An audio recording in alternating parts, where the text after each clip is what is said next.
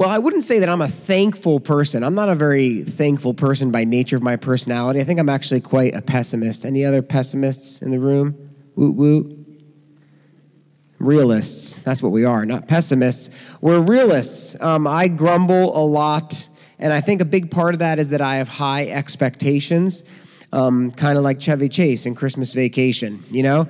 I have high expectations, and then I get disappointed when those expectations aren't met. And that leads to this pattern, and maybe you've seen this pattern in your own life. It leads to this pattern of grumbling and then blame shifting. Matter of fact, Dietrich Bonhoeffer talked about how first we blame God, then we blame the people around us, and then finally we come to the despairing place of blaming ourselves. And so we blame shift, and then that turns into, once you blame shift, you start blaming yourself, that turns into escape. And so then you say, well, forget this. I'm just going to watch Netflix for 6 hours, right?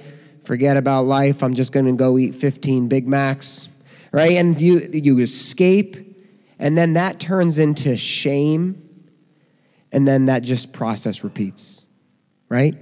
Anybody can relate to that process? There's just me. A little more hands in the air, even you pessimists and optimists alike. Okay, well, maybe you can relate to that. Matter of fact, if I was a fly on the wall in your house, I would love to be in your kitchen and to learn that you're probably just like my family. You know, there is a guy who we know, his name is Don, and Don had ants in his kitchen. And it was quite the case of ants, and his family was complaining. And Don said to his family, as they're all griping, he said, you know, the Lord says, look to the ant, you sluggard, and learn a lesson from the ant. And now that was how Don reacted. I think if you're like me, or how you are, you probably would have wanted to hit Don. That's a true story. Now, on the other hand, you can probably more relate to the person who's currently suing Burger King because the burger doesn't look like the picture. And so they're suing Burger King for false advertising. And so I can relate more to that person than to my acquaintance Don, who says, look to the ant. But the truth is that thankfulness is important. Thankfulness is important for the Christian life. It recognizes God's goodness. Thankfulness counteracts entitlement and arrogance. It helps us focus on God by shifting our gaze from our circumstances upward to Him. It enhances our worship. I mean, think about how much, let's be honest, think about how much our worship through song was altered by Caleb's testimony, right? Caleb's testimony of thankfulness then begins tenderizing your heart so that you're more receptive to worshiping through song. All of these things work together. It strengthens the church community because when someone else is thankful, it kind of rubs off on you and you become a little more thankful. And grumbling works the same way. If I start to grumble, then you're like, you know what? That does stink. And then before you know it, we're grumbling together and we just went and got 15 Big Macs. Okay? And that's what happens. But thankfulness is also a powerful witness to the world. And I think that last piece is important because I think we get quite confused between biblical thankfulness and secular thankfulness. You know, secular thankfulness is seeing the silver lining, counting your blessings, kind of the traditional things that your kids write on the turkey feathers in preschool. But biblical thankfulness is different. Biblical thankfulness is deeper, richer, and it can't be taken away. It's a different type of concept, and that's what we're going to talk about today. And because this is the reality, if you want to be thankful in your prayer life, it doesn't just begin by saying, well, I got to be thankful in my prayer life. Thankfulness in your prayer life begins with truth, and then that flows into your thoughts, and then that flows into your prayers, and then it will flow into your conversations. And so you don't just begin by saying, I'm going to be thankful in my prayers, because then what's going to happen is you're going to go like this, be thankful, and you're going to be like, thankful for my family, I'm thankful for health, thank you for this day. Okay, here's my list of stuff that I'm going to pray for now. And it just becomes routine, and it becomes really forced and false. And so we're going to do kind of a general, real overview here of thankfulness in the book of Colossians, one of Paul's letters to the church in Colossae. And so I'm just going to read beginning in chapter 2, verses 6 and 7. Paul, who was a former terrorist who became a follower of Jesus, used to kill Christians, then he became one. He says, "Therefore, as you received Christ Jesus the Lord, so walk in him, rooted and built up in him, established in the faith, just as you were taught, abounding, or if you have the NIV, it's overflowing in thanksgiving." Paul's letter to the Colossians mentions thanksgiving a lot, thankfulness quite a lot, which is ironic because Paul wrote it from prison, right? And so Paul's teaching on thankfulness while he's sitting in the slammer. And we see in these two verses, Colossians 2, 6 and 7, we see in these two verses that believers should overflow or be abounding with thanksgiving. And here's Paul's thought process, okay? His thought process is this. He says, hey, Colossians, as you received Jesus, which was by works. Now, how do they receive Jesus? By faith. As you received Jesus by faith, I want you to continue in that. Now, for those of you who are here and maybe you have no idea what it means to be a follower of Jesus, loving Jesus is different than loving Christianity. Okay? Loving Christianity says do this, don't do this, make sure you do this on Sundays, do this on Christmas Eve, and this on Easter, and this on Ash Wednesday, and this on Good Friday. That's religion. But following Jesus says, love me. He says, believe that I am who I said I am, that I'm doing what I said I'm going to do, and that I will do what I said I'm going to do. I'm going to come back. Eagerly expect and await my return because I died on a cross for your sins. And all I'm asking is that you trust me, that when the Father gives you into my hand, I will actually carry you all the way home. Saving faith is receiving what Jesus has already done. And so this is what Paul's saying. He's saying, you received Jesus by faith. Now, Paul knows they received Jesus by faith because he begins in chapter 1 of saying that the evidence of their faith is their love for one another. And not only their love for one another, but their hope in the future glory. In other words, it doesn't matter how bad things are today. They have hope for the future, and they have love for one another in the in-between. And he says that you, church in Colossae, you have to continue in this most basic focus on faith. Faith in the gospel. Gospel just means good news. Faith in the good news. And as you focus and continue on faith in the gospel, Paul says your roots are going to go deep. And the trunk and the branches are going to grow up and out, and you're going to bear fruit. That's exactly the picture he says when he says rooted and built up, or rooted and growing up in him. It reminds me of Psalm 1, that the man who meditates on God's word day and night is like the tree planted near the stream of water that is always strong, always vibrant, green, bearing fruit in its full season. So Paul is essentially saying the gospel is the stream, and be like the tree planted right next to the gospel so that your roots go down into that gospel water, and your branches and your trunk grows up so that you're strong. But the question is, how does that kind of growth happen? And Paul tells us that it is by faith. It's by faith. Listen, the gospel, your hope, your salvation, the only hope that you have, it begins by faith, it grows by faith, it flourishes by faith, and it ends by faith. You need the gospel. Let me give you a completely hypothetical situation. Let's pretend that yesterday you had a bad day. Let's pretend that this week you had a bad week, right? Probably now it's no longer hypothetical for 80% of you. Well, your works-based righteousness says, you know what, I had a terrible day. I don't feel like going to church. I don't deserve to sing on the worship team. I don't deserve to teach kids today. I don't deserve to greet people. Matter of fact, I feel like a total phony as I participate in any of these things. And that's all works-based righteousness. I'm coming to Christ in my name, and my name is not adequate. And so then we feel that sense of shame. But the gospel says, you never came to me in your name in the first place. You come in Jesus' name.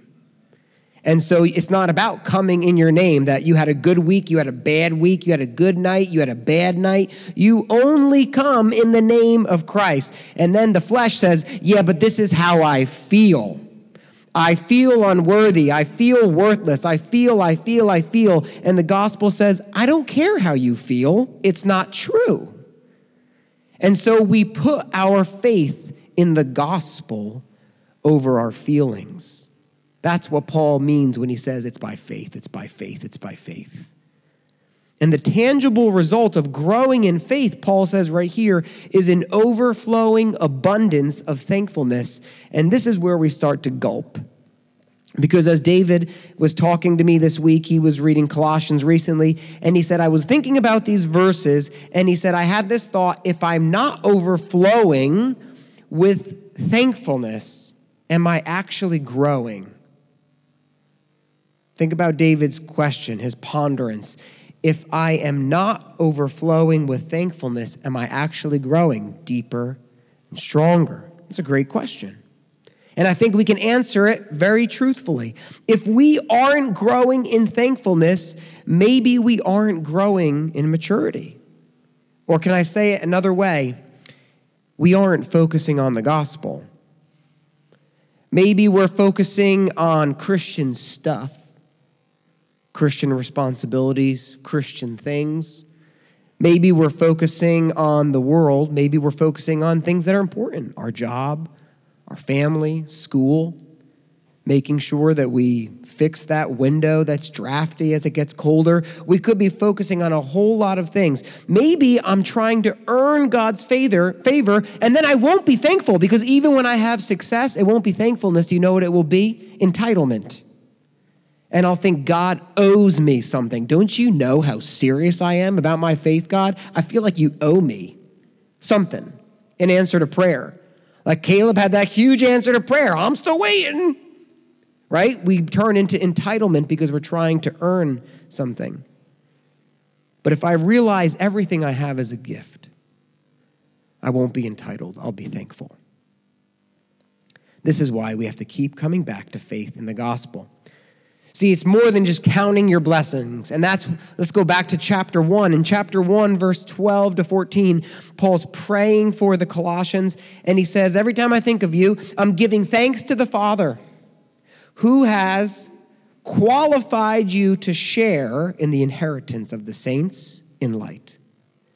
He has delivered us from the domain of darkness and transferred us to the kingdom of his beloved Son, in whom we have redemption, the forgiveness of sins.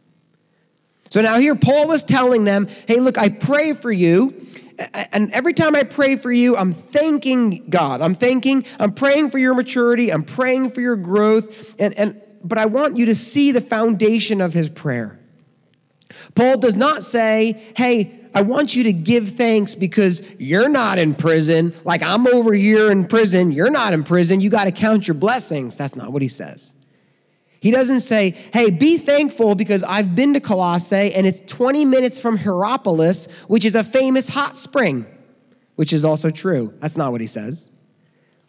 He doesn't say, be thankful because you live in a wealthy city and you have all kinds of things that other people don't have if they're from other parts of the Roman Empire. That's not what he says.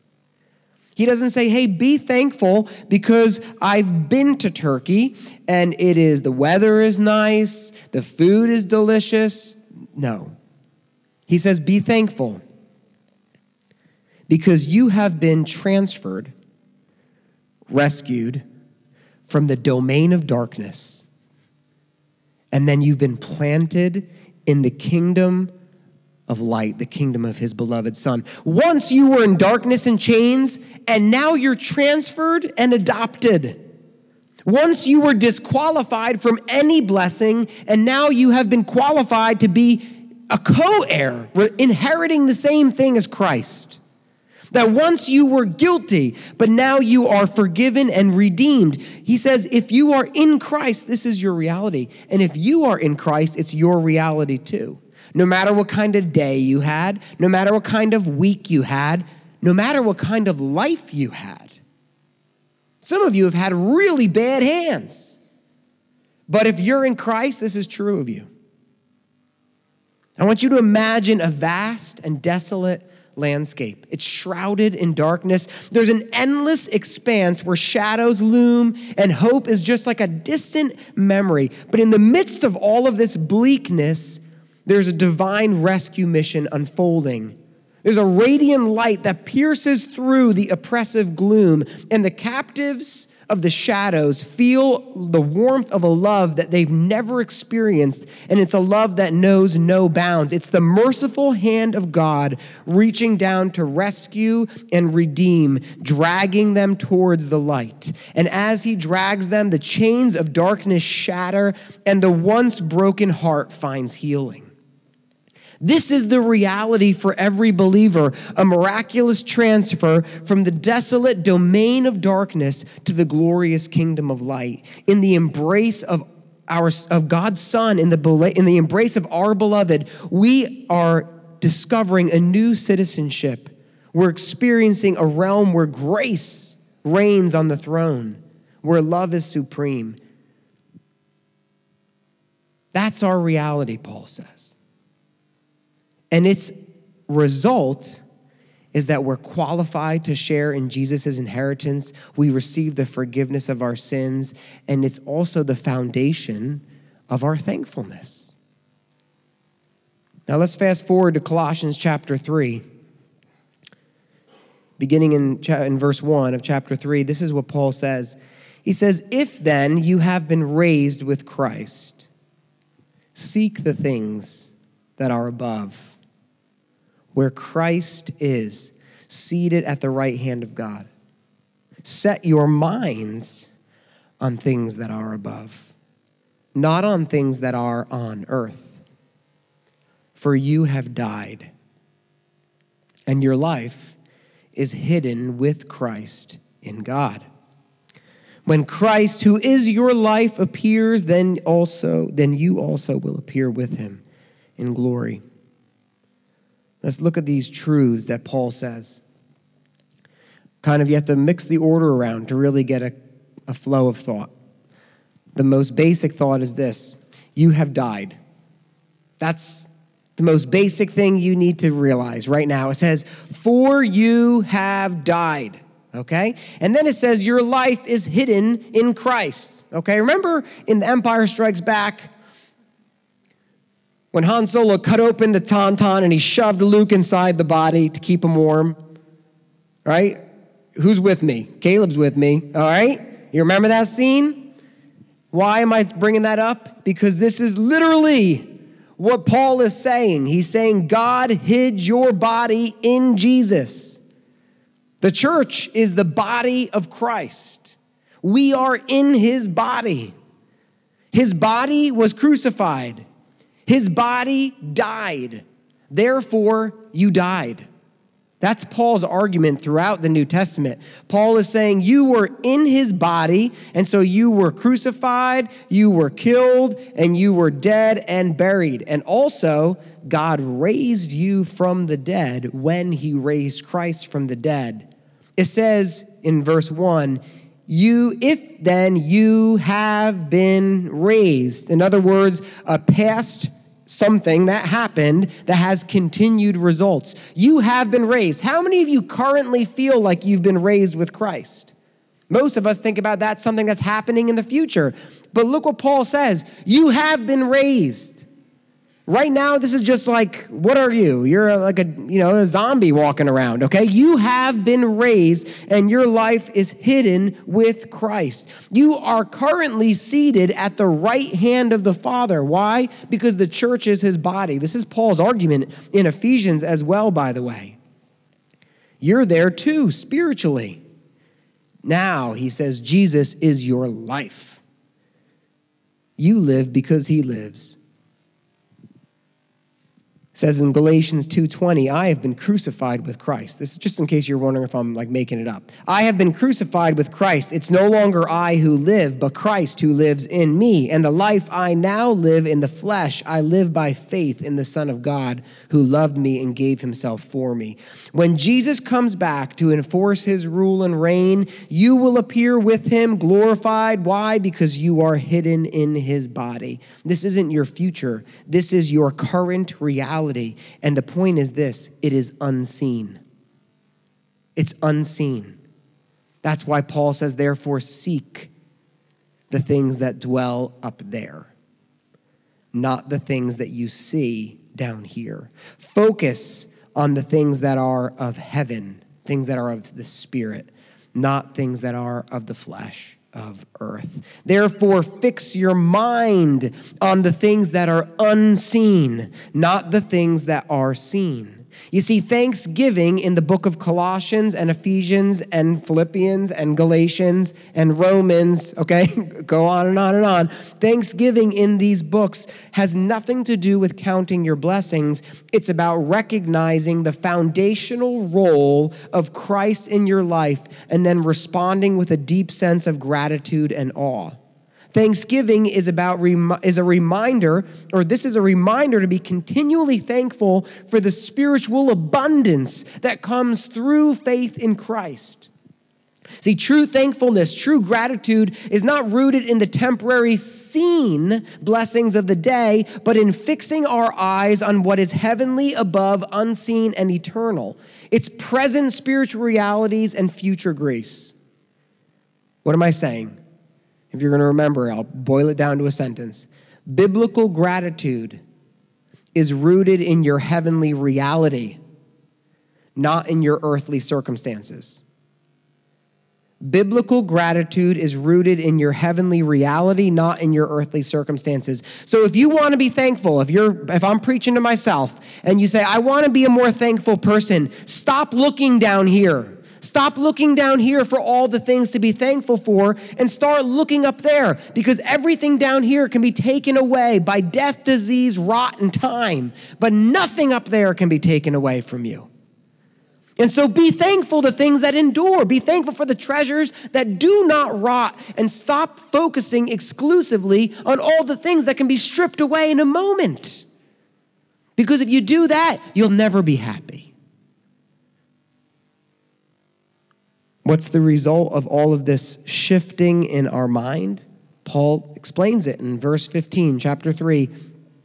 Let the peace of Christ rule in your hearts, to which indeed you were called in one body, and be thankful. Let the word of Christ dwell in you richly, teaching and admonishing one another in all wisdom, singing psalms and hymns and spiritual songs with thankfulness in your hearts to God. And whatever you do in word or deed, do everything in the name of the Lord Jesus, giving thanks to God the Father through him. You see, the overflow of your transference from darkness to light is thankfulness.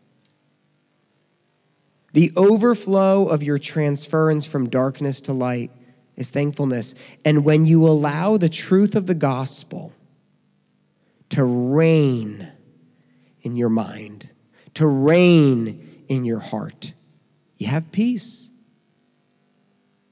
Paul says, let peace reign. Be honest.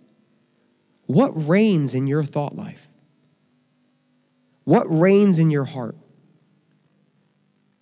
Paul says, he doesn't say, well, let anxiety reign. Let grumbling reign.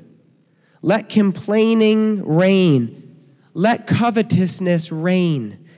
Do everything you can to fix your eyes on Instagram and Pinterest, that you might constantly wonder why you don't have more stuff. That's not what he says. He says, let the peace of God reign. How? By letting the word of Christ dwell in your heart, in your mind. The easiest way to cultivate thanksgiving and prayer is to fix your mind on truth. The easiest way to cultivate thanksgiving and prayer is to fix your mind on truth. The easiest way to fix your mind on truth is to saturate your mind with the Word. Dwell in the Word and let it dwell in you. Do you realize I wish Christians got this. They don't. We don't. But do you realize how much of the Christian life would be simplified and empowered if we would just dwell in the Word of God? If we would let the Word of God dwell in us richly, do you realize how transformed a people we would be? Instead of letting Christianity dwell in us, letting the Word of God dwell in us richly, it would change our prayers. It would change our thoughts. It would change our conversations. It would change our actions and our deeds. We make it so complicated, don't we? And so practical application, I'm going to give you 4 things. 1, start your day in the Word. Start your day in the Word. You have time. If you have time to watch a movie, if you have time to go on social media, if you have time to read the news, you have time for the Word. Because only one of those things I mentioned is eternal, and everything else is fading away. And so focus on the thing that cannot be stripped away and the thing that will endure, instead of coming up with a lot of excuses about how you have to get your abs ready for baptism season. Okay? And so focus on the Word. Read the Word. Reflect on the Word. Respond to the Word in prayer. When you read the Word, just ask, what is this one big biblical reality that God wants me to see? Oh, I've been transferred from darkness to light. Great. 2, second thing, keep a gratitude journal or an index card box where you write these things down. I'm going to say it again. Keep a gratitude journal or an index card box where you write these things down. What do I mean, these things? These biblical truths. I think that's more important than writing down the day's blessings. It's more important to have an index card that says, Jesus is my good shepherd who lays down his life for me. And when you feel like a pile, you can pull the index card out and you can remind yourself about what's true. Otherwise, you're going to go, I'm thankful that I have heat today. That doesn't help me when I want to murder my family, right? But you focus on what is the big biblical truth, the big biblical truth. Write those things down. Yes, count the day's blessings, but the big biblical truths are going to what actually endures and pulls you through difficult circumstances. The third thing, pray with Bible-centered thanksgiving. When you pray, incorporate those index cards, so to say, into your prayers. You pull out those cards. Say, I don't know what to pray today. Pull out a card. Okay, Jesus is my shepherd. Use that as your framework for thanksgiving and prayer that morning. Okay, it says he's Yahweh, he's gracious and merciful. All right, I'm going to use gracious and merciful as my launch pad for prayer today. By letting the Word of God dwell in you richly and keeping it in front of your face, you have a diving board to jump into thanksgiving in your prayers. Otherwise, you're just brainstorming thankfulness. God is my Father. I am secure in Jesus' hands. So those of you who were here praying before the service, you made a big, long list of all those things. Write them down so you can put them in front of your face. Maybe it's what you read that morning in the Word. Maybe you feel dry and you need to pull the index card out of something you read a month ago. And the fourth thing is this: express thanks in community. Share words of thanks. I'm going to tell you guys, I'm going to be honest, it's like straight talk with Billy. Okay? I don't know where Gina is. Is Gina here? See, Gina ran away. I'm going to tell you the hardest thing about being a pastor, and especially being a pastor's wife. It's that you only hear the bad stuff. Do you realize nobody schedules a meeting with me so they can tell me about their victories? They only schedule meetings with me so they can tell me about how their life is falling apart. Do you want to develop a culture of gratitude and thankfulness in our church? Share positive things. I'm not upset about the difficult conversations, but share positive things with your elders, with your elders' wives. Text Gina and tell her about the wins. Text me and tell me about the wins. Don't just text us and tell us that the music was too loud that week, okay? Or that you really don't like that new song I introduced. I appreciate the feedback. Thank you. You hear me? We cultivate a community of thankfulness when we share these things together and we don't just keep them to ourselves. See, thankfulness in prayer is more than counting your blessings. It's dwelling on what is true. It's praying about what is true. It's reminding one another about what is true. It's a determination to acknowledge God's grace. And it's a decision to cling to the transformative work of Christ, that he has transferred me from the domain of darkness to the kingdom of light. And if I fix my mind on that, I always have a deep well of gratitude from which I can draw.